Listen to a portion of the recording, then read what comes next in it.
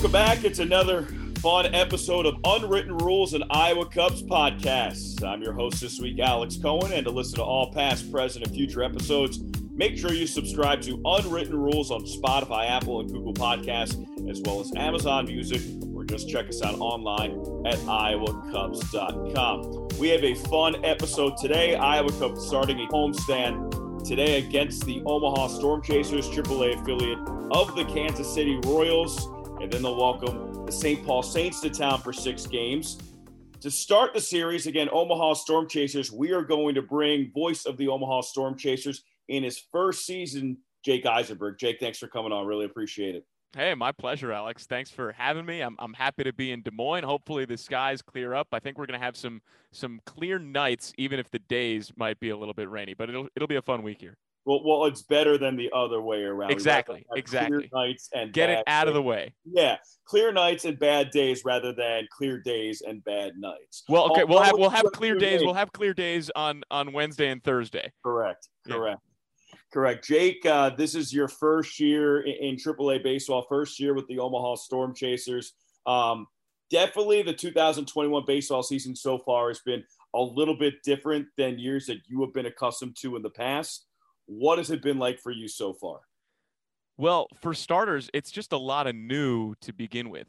And that's just because I'm with a new team and with a new organization. And I mean, there is a little bit of a benefit having been in communication with them throughout the 2020 season, which was meant to be my first season with the Storm Chasers. And, I was hired for this job in December of 2019. So I've been in touch with them and been a quasi part of the organization for long enough that, I've had a nice working relationship with the people there, even before I moved to Omaha this past February. But there's still a ton of new getting acclimated to a new office environment and a new city, let alone all of the new stuff that we deal with as it relates to COVID safety protocols and figuring out what we can do and what we can't do, what's safe, what's not safe. And as you know, that keeps changing day by day, week by week, and mostly for the better. So that's good.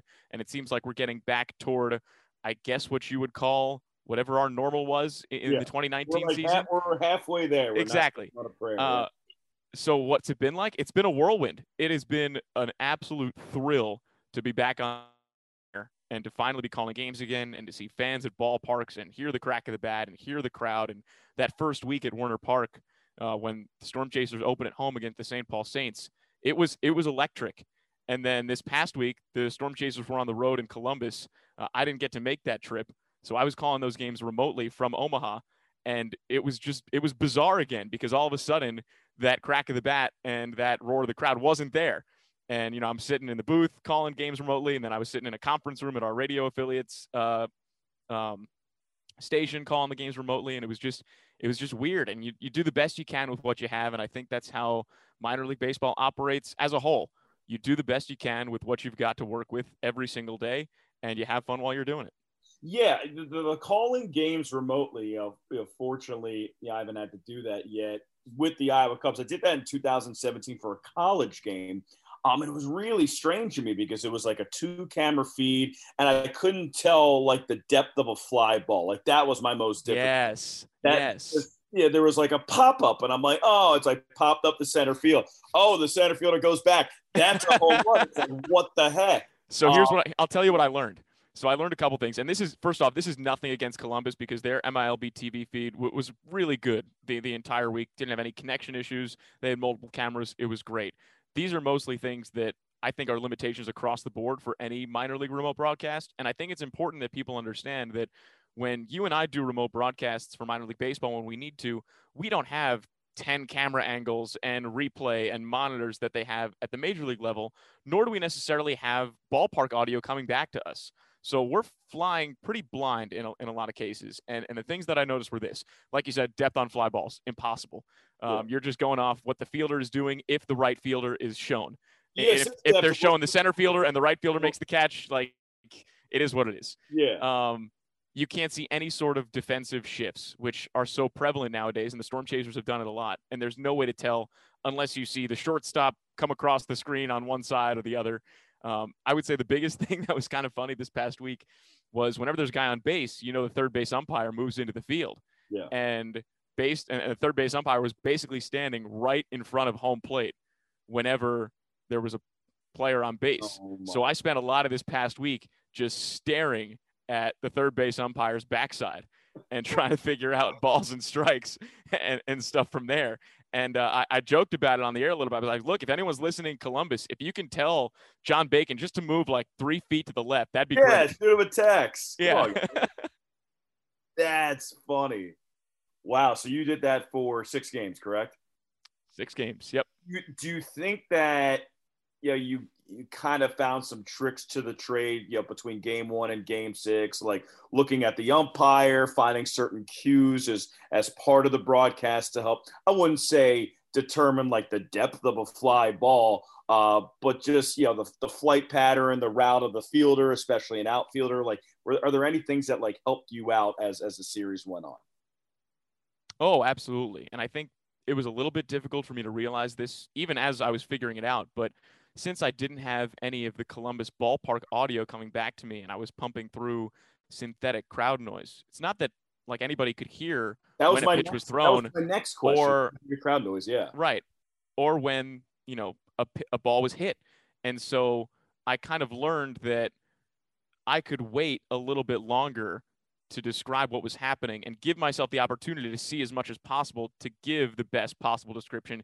It didn't have to be as instantaneous as it is when we're sitting live at the game. And I do realize that it's a little bit of a disservice to the audience, but I like to also think that it's also giving them the best possible product with the situation that we find ourselves in. And I think that's kind of what it's all about. So it was kind of just learning that, okay, the pitch is thrown, but you don't need to actually say the pitch is thrown this exact second. You can wait a second and make sure you've got all the information in front of you before you're kind of trying to relay what's happening, especially when you can't see a lot of what's happening. Like if there's a guy trying to steal second base, I have no idea unless I see the catcher pop up and try and throw down. If there's a guy, trying to go first to third, I have no clue until they show the guy on third base or someone throws to third base. And that was one of the tricky things too. If there's a guy on second and a ball's hit to the outfield, it got to a point where, game 5 or 6, I was kind of guessing on whether or not Poli was waving the guy around third.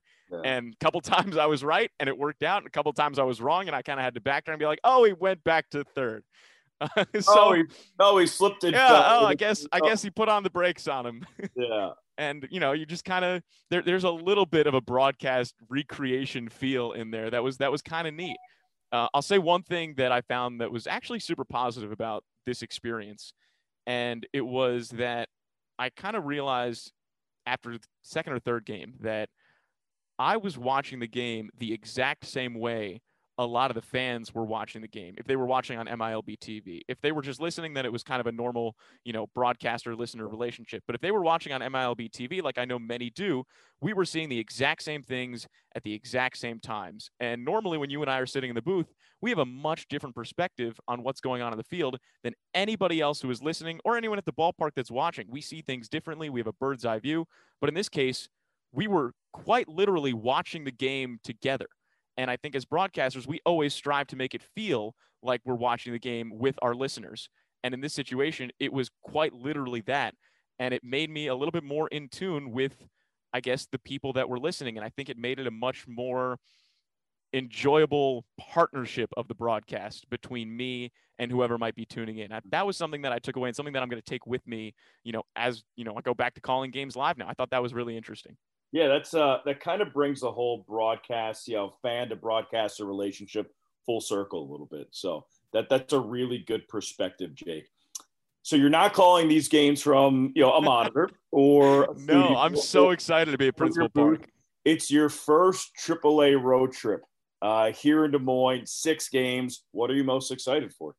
I mean, I'm most excited just to see games in person again. But I've heard awesome things about Des Moines, and we come here 3 times this year. There's 36 games between Omaha and Iowa, which seems insane, but it's also a 2-hour trip back and forth. I think it'll create a great rivalry. I think we're going to have a lot of fun with it.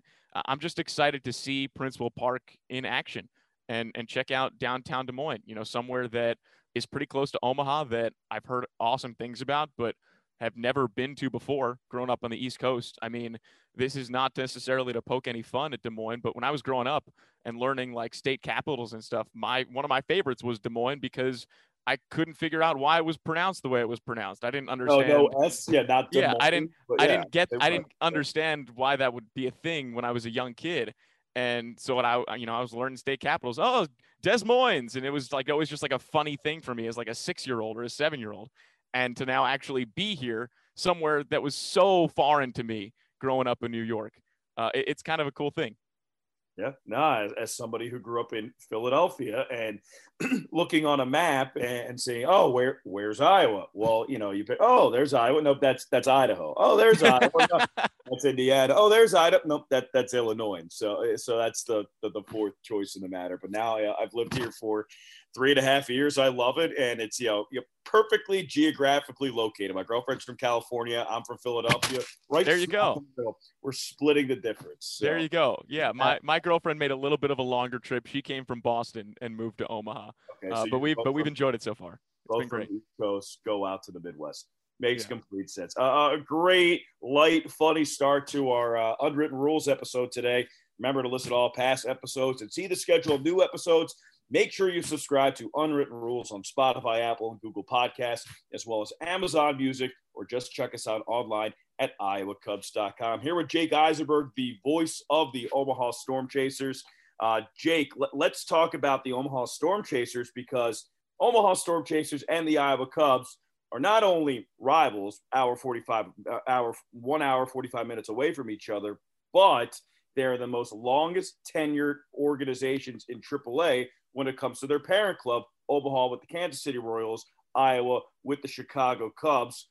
There's a certain rivalry there. What have you heard about that rivalry? And are you excited to play 30 games, 36 games against a team that's an hour and 45 minutes away, where there are some Royals fans here in Iowa and there are some Cubs fans in Omaha? It should be fun.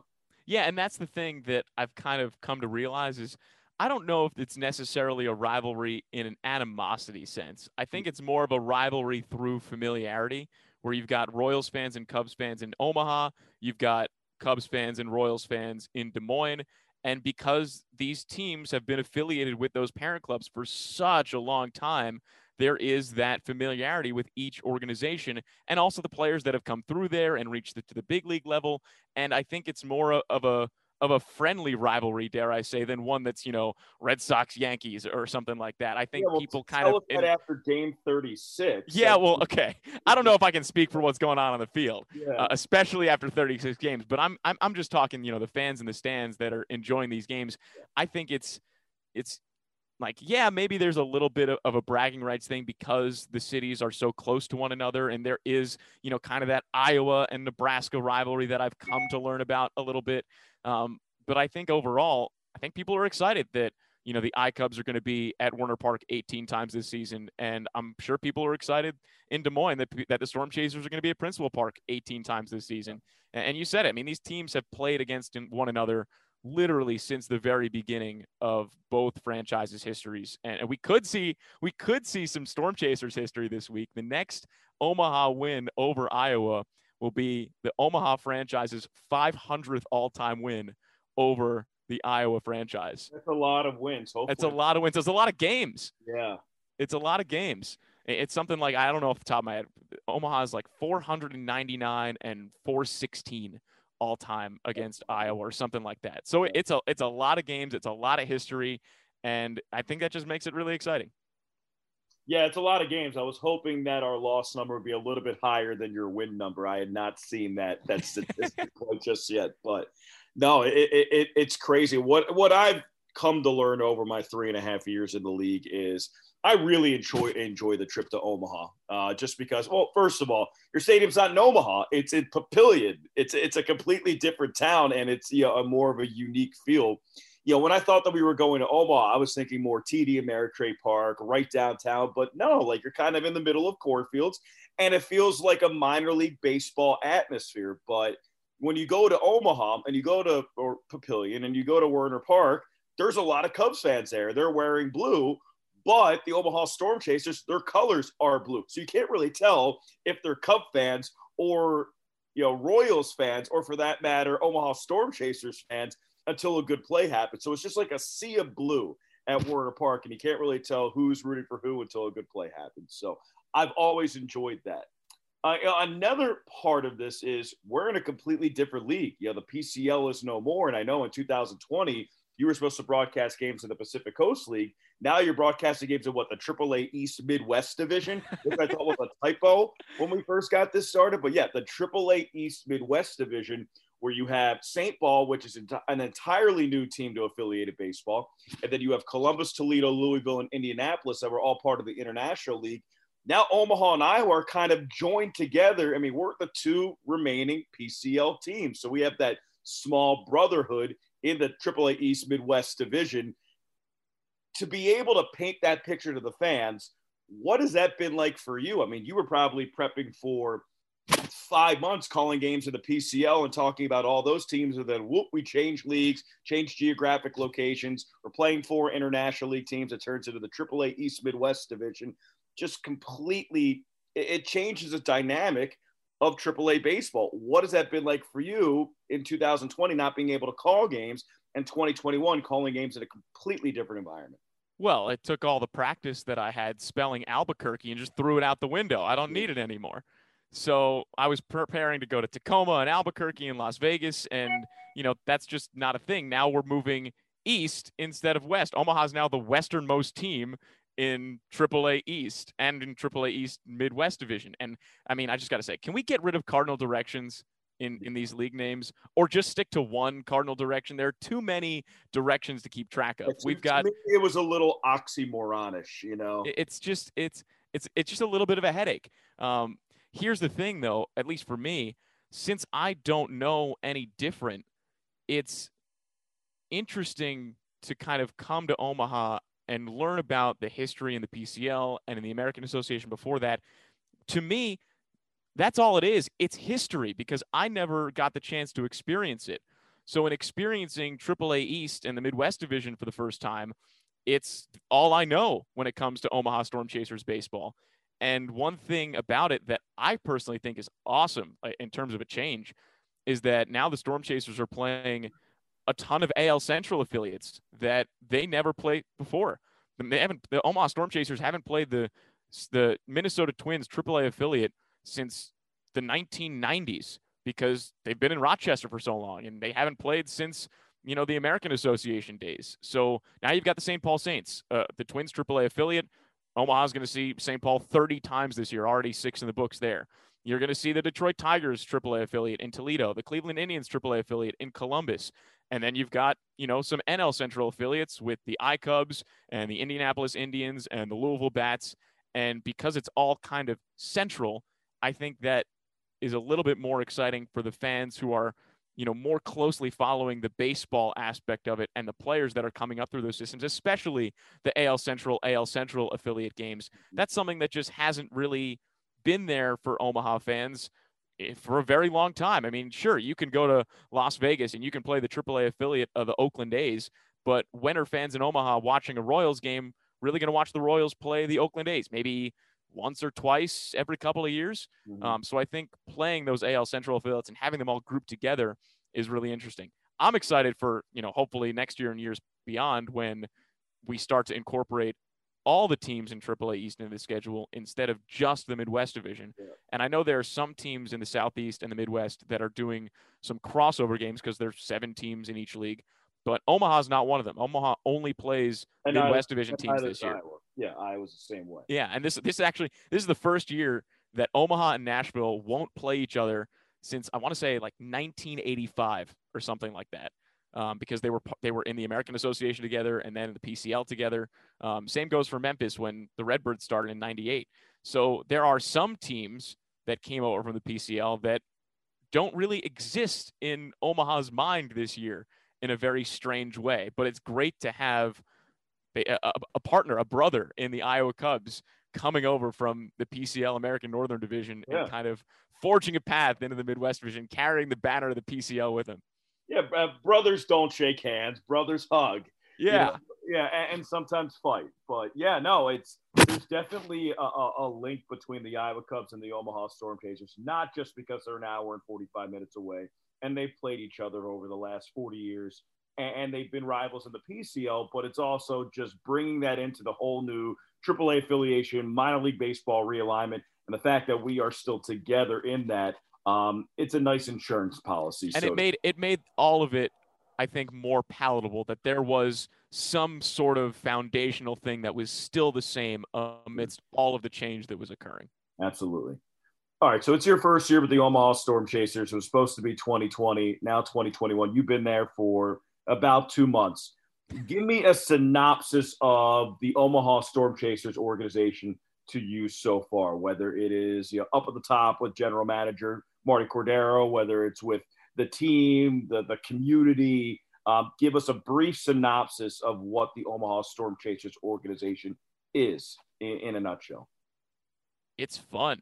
It's a really fun atmosphere in the office, both on game days and leading up to the season. From when I got in there, I moved to Omaha February 1st. My first day in the office was February 16th. And beautiful time of year in Omaha. Yeah. Well, okay. So I'm glad you said that, because quite literally the first 2 weeks that I lived in Omaha, the temperature did not go above 0.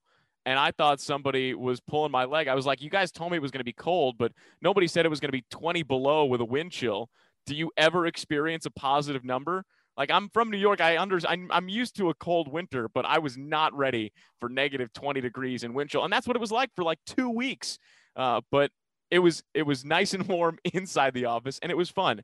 And Marty Cordero is great. Lori Schlender has been doing an incredible job basically guiding this ship from the lost season of 2020 into the excitement of 2021 amidst all this new stuff, and communicating with Major League Baseball about the different things we can and can't do based on what we want to do and what we're not allowed to do, and keeping in tabs with those fluid situations. And everybody from the ticket office and from the sales department to promotions and everywhere else has really just rolled with all the punches that have been thrown at us from every which way, whether it's, stuff that's not in our control or stuff that we have to figure out on our own. And I think that's true probably a lot of minor league organizations, that you've got a lot of people pulling from the same end of the rope that are coming up with creative solutions to problems that have never been faced before. And so if I were to describe the Omaha Storm Chasers organization, I would say fun and intrepid. I think this has been, an experience for everybody to learn how to do things a little bit differently, but still try and achieve a similar product, or one that people expect. Intrepid. I'm going to have to look up that word in the dictionary, one. I hope I used it right. And then 2, have to use it on a broadcast. So that is my goal for today and this week's broadcast. All right, we're in the 7th inning stretch of Unwritten Rules and Iowa Cubs podcast. Remember to listen to all past episodes of Unwritten Rules, and to see the schedule of new episodes, make sure you subscribe to Unwritten Rules on Spotify, Apple, and Google Podcasts, as well as Amazon Music, or just check out the iCubs online at iowacubs.com. All right, Jake, I want to learn a little bit more about you. I think our fans want to learn a little bit more about you. Obviously well-spoken, obviously enthusiastic, obviously loves the game of baseball. How'd you get into it? What made you want to become a baseball broadcaster? I don't have that, I guess what you would say, classic baseball broadcaster origin story of sitting in my basement and muting the TV, or doing play-by-play of myself in the backyard or Little League games. Growing up, I was in high school, and my high school had a radio station, and I did a radio show during lunch with my best friend. It was just 30 minutes, and we didn't know what we were doing or anything, but we had a great time with it. And that was my first experience being on the air. But in high school, I was more focused on sports writing, and I just loved sports, specifically baseball. I played baseball in high school, not very well at all, but I enjoyed writing about sports and, also reading sports writers. And going to college, I wanted to be like Tom Verducci or Tim Kurkjian and write about baseball, but also, talk about it on TV, whether it was on ESPN or Fox or MLB Network. And that's what I wanted to do. And my first year of college, I applied to the student newspaper, and I didn't get a position there. But within 2 weeks of being on campus, I had opportunities doing play-by-play, calling women's basketball and field hockey and things like that. And it was amazing to have those opportunities right out of the gate. And I really enjoyed them. Again, had absolutely zero clue what I was doing in terms of actually calling the game or prepping for the game or whatnot. And a year later, I applied for the newspaper again. I got a position. My beat was to cover the athletic department from like an administrative perspective. So I wasn't covering a sport. I was covering the athletic department.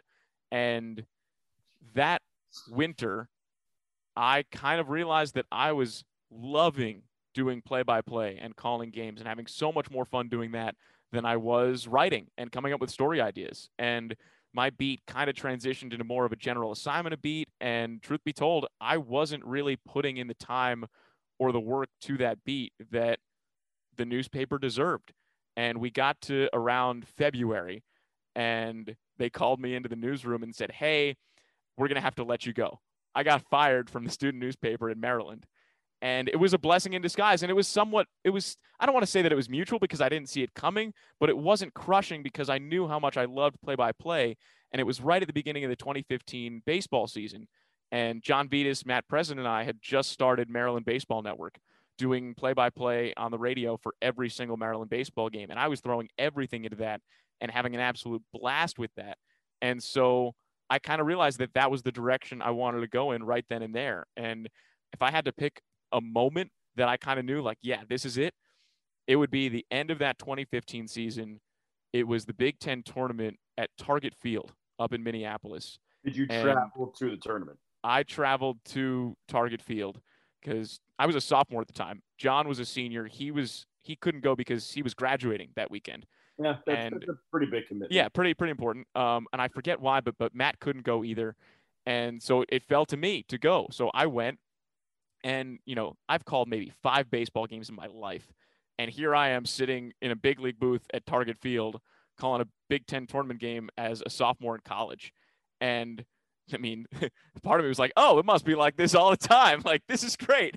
Great. And after that, I realized, like, no, this does not happen all the time. But that feeling that you had, it's possible to achieve that and to get back to that point at some point down the road. And from there, I started going after it and, honing the craft, reaching out to people, listening back to my own tape, having other people listen to tape of mine and give me advice, and just kind of putting in the work and putting in the time and just having fun while doing it.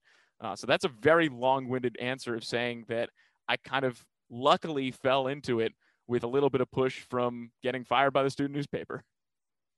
Yeah, that is a long-winded story, and one that, yeah, you don't normally get fired from the student newspaper, but it was a blessing in disguise. I mean, I've gotten fired from, a couple jobs, none in broadcasting, but yeah, that definitely pushed me in the direction is I'm not really good at anything else. So I think I have very few redeeming qualities, actually not many at all, but this is one of them. So I'm going to continue on this path. You talked about your time at Maryland, and you started the Maryland Baseball Network, correct? I want to make sure that I got that. Yeah. And now there is a network of broadcasters from the University of Maryland. I think it's you and a handful of other guys that are not only just in minor league baseball, that are in AAA. I mean, that's kind of like the UCLA, the Duke, the Kentucky. It's really cool, man. Yeah. It's really cool. And it's something that I'm really, really proud of because a bunch of us outside of a couple can trace our roots truly back to Maryland Baseball Network. So John Vitas, who really kickstarted the whole thing, he's the voice of the Fort Myers Mighty Muscles. So that's the Twins low A affiliate, but he does a ton of stuff for the Twins in spring training when they're down there in Florida. So he's, doing some awesome stuff there. Matt Present is the number 2 broadcast for the Jacksonville Jumbo Shrimp. Justin Galanti is the number 2 broadcast for the Memphis Redbirds. I'm here in Omaha. There are 2 other Terps in this league. Scott Kornberg's the lead guy in Jacksonville. He graduated the year before I arrived at Maryland. And Josh Maurer, who's the voice of the Worcester Red Sox, is also a Terp. He graduated a few years before Scott also. So we've got a slew of Terps in minor league baseball. I think maybe more than there have ever been. And the fact that so many of us kind of, got our roots with Maryland Baseball Network, I think is a testament to what we created and what we were able to do, being effectively the voices of Maryland baseball for the years that we were there and getting all the reps that we did. It's awesome. And it's a point of pride for me, certainly. You guys have like a Maryland Terps group thread, especially during like yeah. And we've got text flying around, with updates on the Terps that are, in the pros, whether it's, Brandon Lau with Tampa Bay. And it's funny. That's how I came across you for the first time, because you were calling games for the Hot Rods. Right. And B. Lau was playing for Bowling Green. And so I was following you and getting updates on B. Lau and what he was doing while I was, doing some stuff at Maryland. And so we're following B. Lau and we're following Mike Schwarn, who's now here with the Omaha Storm Chasers, which That's is cool. so cool. So cool, because watching him at Maryland, and such a great guy also, and seeing him get his shot in the big leagues with the Boston Red Sox, but then finding out that he was going to start here this season, we were both pretty excited about that. So it's been great having him here and getting to talk with him virtually, of course. And then, we follow, the guys that are making their way up through the minor leagues. Kevin Smith is playing for the, Buffalo Trenton Thunder Bison, whatever their name is nowadays. Is there a hyphen involved in that name, or are we just going straight Thunder Bison? I don't know. I've been calling them the Thunder Bison because I think it's an awesome minor league name anyway. I think that is a perfect minor league baseball name. Yeah. The two-part name, no space in between. The Buffalo Trenton Thunder Bison. I like that. So we've got texts flying around, updating each other on all those guys and what they're doing. And it's been fun to have that kind of, Terp community within minor league baseball. So that's pretty cool, one. And then two, you graduate from Maryland. What was your minor league baseball trajectory to this point? Where did you start? Where else have you gone? How did you get to this point? And after you tell me that, have you had like a welcome to minor league baseball moment yet? I mean, I know you said you were calling, baseball at Target Field on your fourth game ever. That's not how minor league baseball. No, not at all. And we're unwritten rules. We want to hear like behind the diamond, but stuff that doesn't go on in the 9 innings. Give me a welcome to minor league baseball moment. It's just like, geez, like I can't believe this is actually happening. It better not happen again. Sure. So my first job in minor league baseball was with the Brooklyn Cyclones. Now the high A affiliate of the Mets, at that time the New York Penn League affiliate with the New York Mets, and that was great. I lived at home, drove 45 minutes through traffic on the Belt Parkway every day, and got to call games at Coney Island, which was awesome. From Brooklyn, I went to Winston-Salem. That 2018 Winston-Salem Dash team, I think, might go down as one of the most talented Carolina League teams in recent memory. There have already been 10 big leaguers that played for that 2018 Winston-Salem Dash team. Nick Madrigal, who was on that team, hit his first career home run just the other day. And then I was with the Richmond Flying Squirrels in 2019, the Giants AA affiliate. And now I'm here with the Omaha Storm Chasers. But in terms of a welcome to minor league baseball moment, the first one that comes to mind is when I was in Brooklyn and they play the Staten Island Yankees. It was Battle of the Bridge, because you go right over the bridge from Brooklyn to Staten Island. And it's about, a 45-minute drive, certainly a lot longer depending on the time of day and traffic. And I was at the ballpark at MCU Park getting ready to get on the bus and go over to Staten Island. We get to Staten Island, we get off the bus, and I realize that I have left all of our broadcast equipment at MCU Park in Brooklyn. And this is my first year in minor league baseball. I was the number 2. It was my job to bring the equipment. I'm freaking out. Like, what are we going to do? And so it's about, I don't know, I want to say 4 o'clock in the afternoon, and the game's at 7. And I say, okay, like I'm going to do what I have to do to get this stuff here so we can be on the air and have our broadcast. And so I took an Uber from Staten Island back to Brooklyn, back to the ballpark, picked up the equipment, and then took another Uber back from Brooklyn to Staten Island. And I want to make it very clear that I do not recommend doing this ever at 5 o'clock between Brooklyn and Staten Island, because it will take an interminable amount of time. And not to mention the fact that it was among the most expensive Uber of my life. But I got the equipment, we got back, I set it up, and, I think I got there with like 20 minutes to spare, and we were set up and ready to go. And if you were listening, you would have been none the wiser, which is the goal. But let me tell you, sitting in the back of that Uber for, 45 minutes to an hour on the way back to Brooklyn, trying to figure out if this was all going to work and how it was going to work. You're sweating out. I mean, my God. Your blood pressure, your anxiety level. Oh, yeah. And I'm thinking like, geez, like I've done some prep for this game, but like now I'm not going to get to do nearly as much as I thought I was going to do. How am I going to do a pregame interview? How am I going to get stuff for social done? How am I going to do all these things that we need to do in this amount of time? And, I think it was a lesson in A, make sure you have the equipment, because that's really important. Yeah. And B, for broadcast, for sure. You can only focus on one thing at a time, truly. And we get really, really good at multitasking in minor league baseball. But there are some times where you get close to game time, you got to hone in. and you got to just focus on one thing at a time and methodically go through the things you have to do and just knock them out one at a time. But yeah, that was definitely a welcome minor league baseball moment. Not necessarily in like the traditional I got stuck under the tarp sense, but it was definitely like I had to find a creative solution to a problem that I created myself. And sometimes that's minor league baseball too. I'll give you one more. In Richmond in 2019, I think it was our second game of the season or something like that, and we had a doubleheader. And the internet connection at the ballpark just went out, kaput, like not working. We couldn't get connected to the radio station. It just wasn't working. And so what I did while Trey was running around trying to get everything fixed and take care of everything is I tried to get us on the air. And so I called the radio station from my phone, basically the phone line they use for like their talk shows when people call in. And I figured out a way with some equipment that I had in my bag to connect my broadcast headset to my phone. So I didn't have to call it like into the actual, microphone speaker. I still put on the headset and I figured out how to plug it into the phone. And I was just calling the game into the phone line for the radio station. And I'll be honest, I was a little bit proud of that MacGyver moment. And I think over the course of the last few years, one thing I've learned is basically just how to come up with creative solutions to insane problems that nobody should ever have. How to make a lot of lemonade out of lemons. Exactly. It's still going to taste pretty sour, but you're going to have something to drink. Just drink it. You're going to be able to hydrate. Yeah.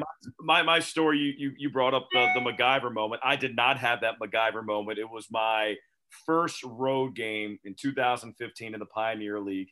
I was with the Idaho Falls Chuckers, and we were playing the Ogden Raptors. And so we drive down there. I'm trying to connect, can't connect. And I go to their general manager. I'm like, we're not able to connect. He's like, oh, that's what I forgot to do. He forgot to initiate no. the internet. And he tries to work it out. But at that point, it's like 4:30 p.m. And he's like, we're not going to be able to do it until tomorrow. So I called my entire first road game of that season off of a cell phone.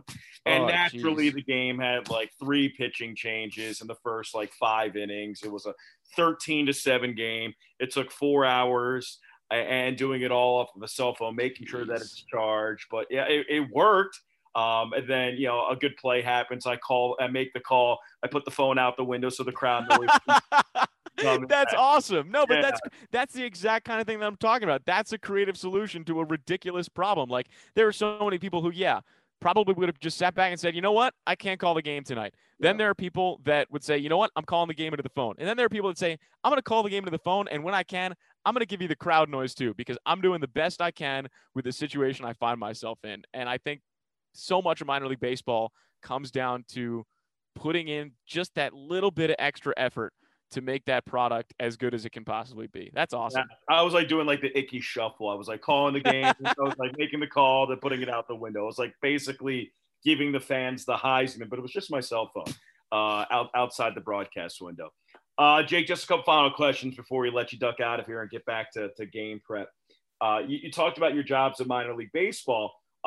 Is this your first year as the number 1 lead broadcaster and traveling and calling all 120 games, under 140 games, whatever it is?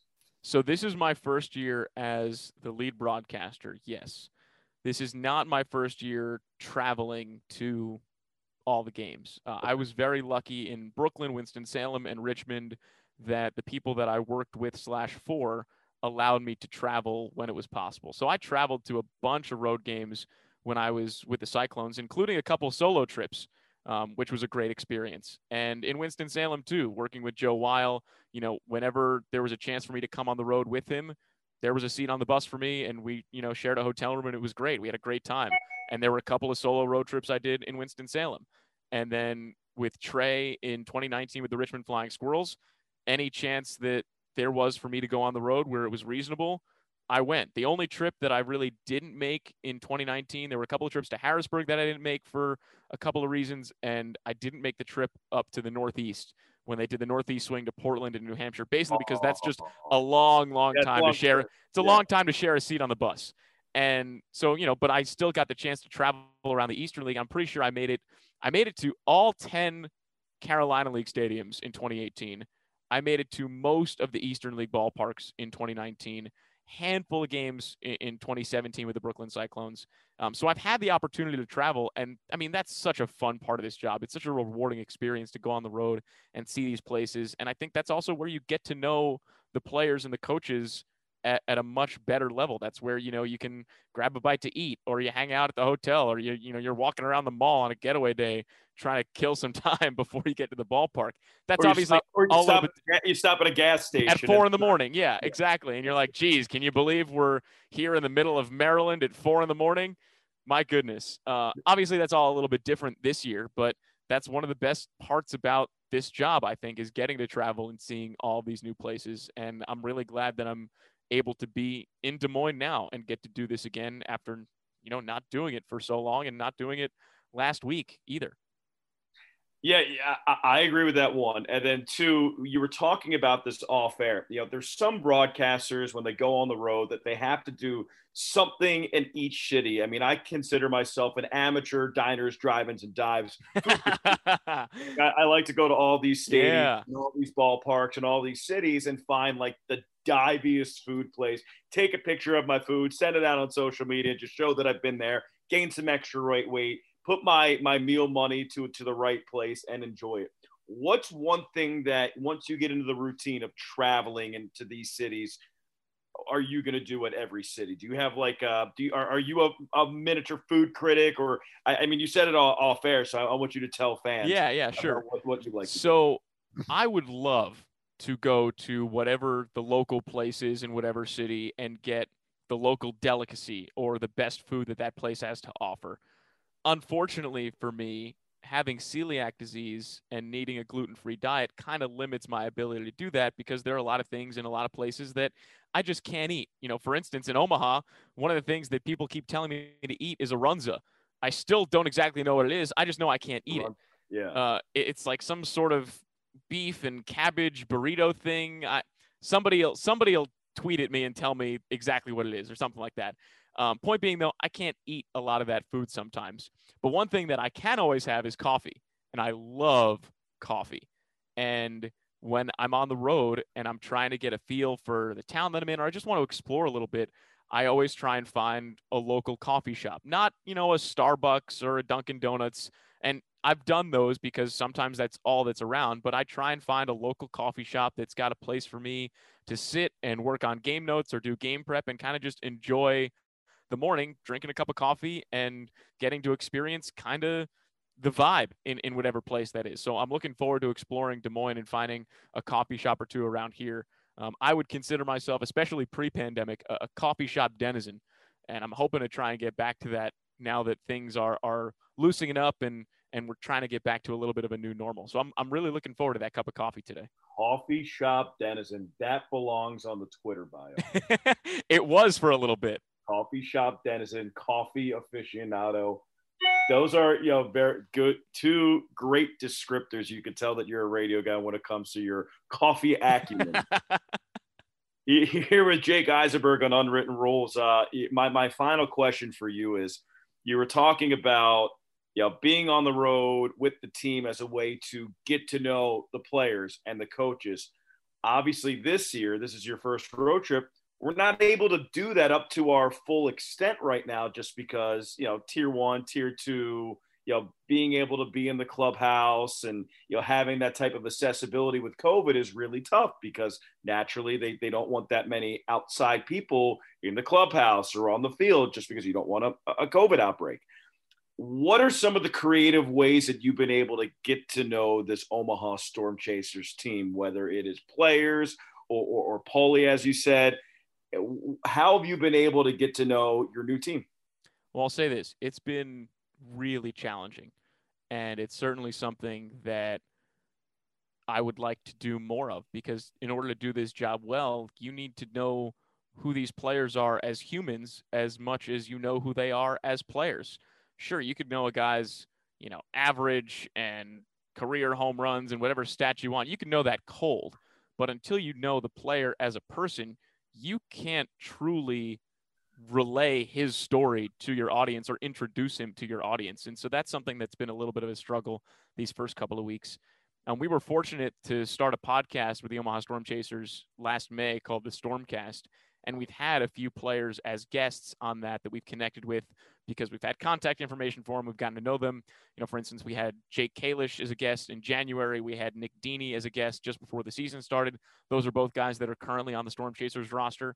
And since we have contact information for those guys, it kind of helps bridge the gap between them and players that we don't necessarily have contact information for.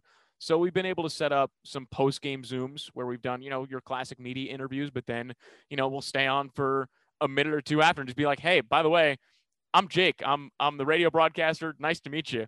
I'm looking forward to meeting you in person at some point when we're allowed to do so. But for now, this is what we've got. And, it's really nice to meet you. And just putting a face with the name that you might see on both sides of that screen.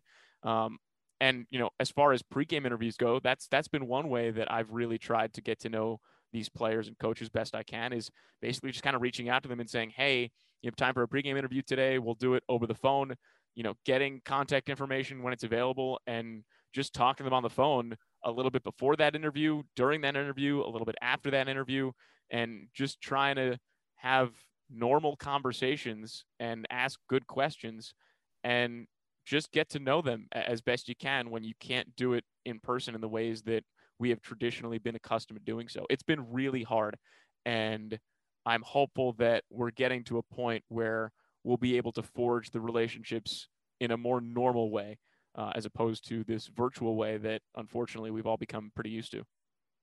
Jake Eisenberg, thank you for joining us on Unwritten Rules. It's funny that we have never met in person. I know. It's exactly what we're talking about. Yeah, and we are going to meet in person in the next couple hours. But, we really appreciate you joining us and talking about the Omaha Storm Chasers being in the AAA East Midwest Division and, coming to Principal Park as part of your first real road trip in AAA baseball. We're honored. Hopefully the weather will comply, and hopefully you'll enjoy your time here in Des Moines. We appreciate you joining us. I appreciate it, Alex. Thanks for having me. Looking forward to meeting you in person, seeing Principal Park, seeing a ball game in person, and getting some ice cream and a helmet cup, because that's great. That's your thing too. Nothing better. We have good ice cream, although I don't think there's such a thing called bad ice cream. I agree. Yeah, Jake, I appreciate you joining us. You'll probably be disappointed by that first part of it and meeting me in person. Definitely better on than I am in person. But nonetheless, thanks for coming on. Unwritten Rules, an Iowa Cubs podcast. That was your episode for today. Again, for more episodes of Unwritten Rules and to listen to past episodes of Unwritten Rules, check us out online at Spotify, Apple, and Google Podcasts, as well as at iowacubs.com.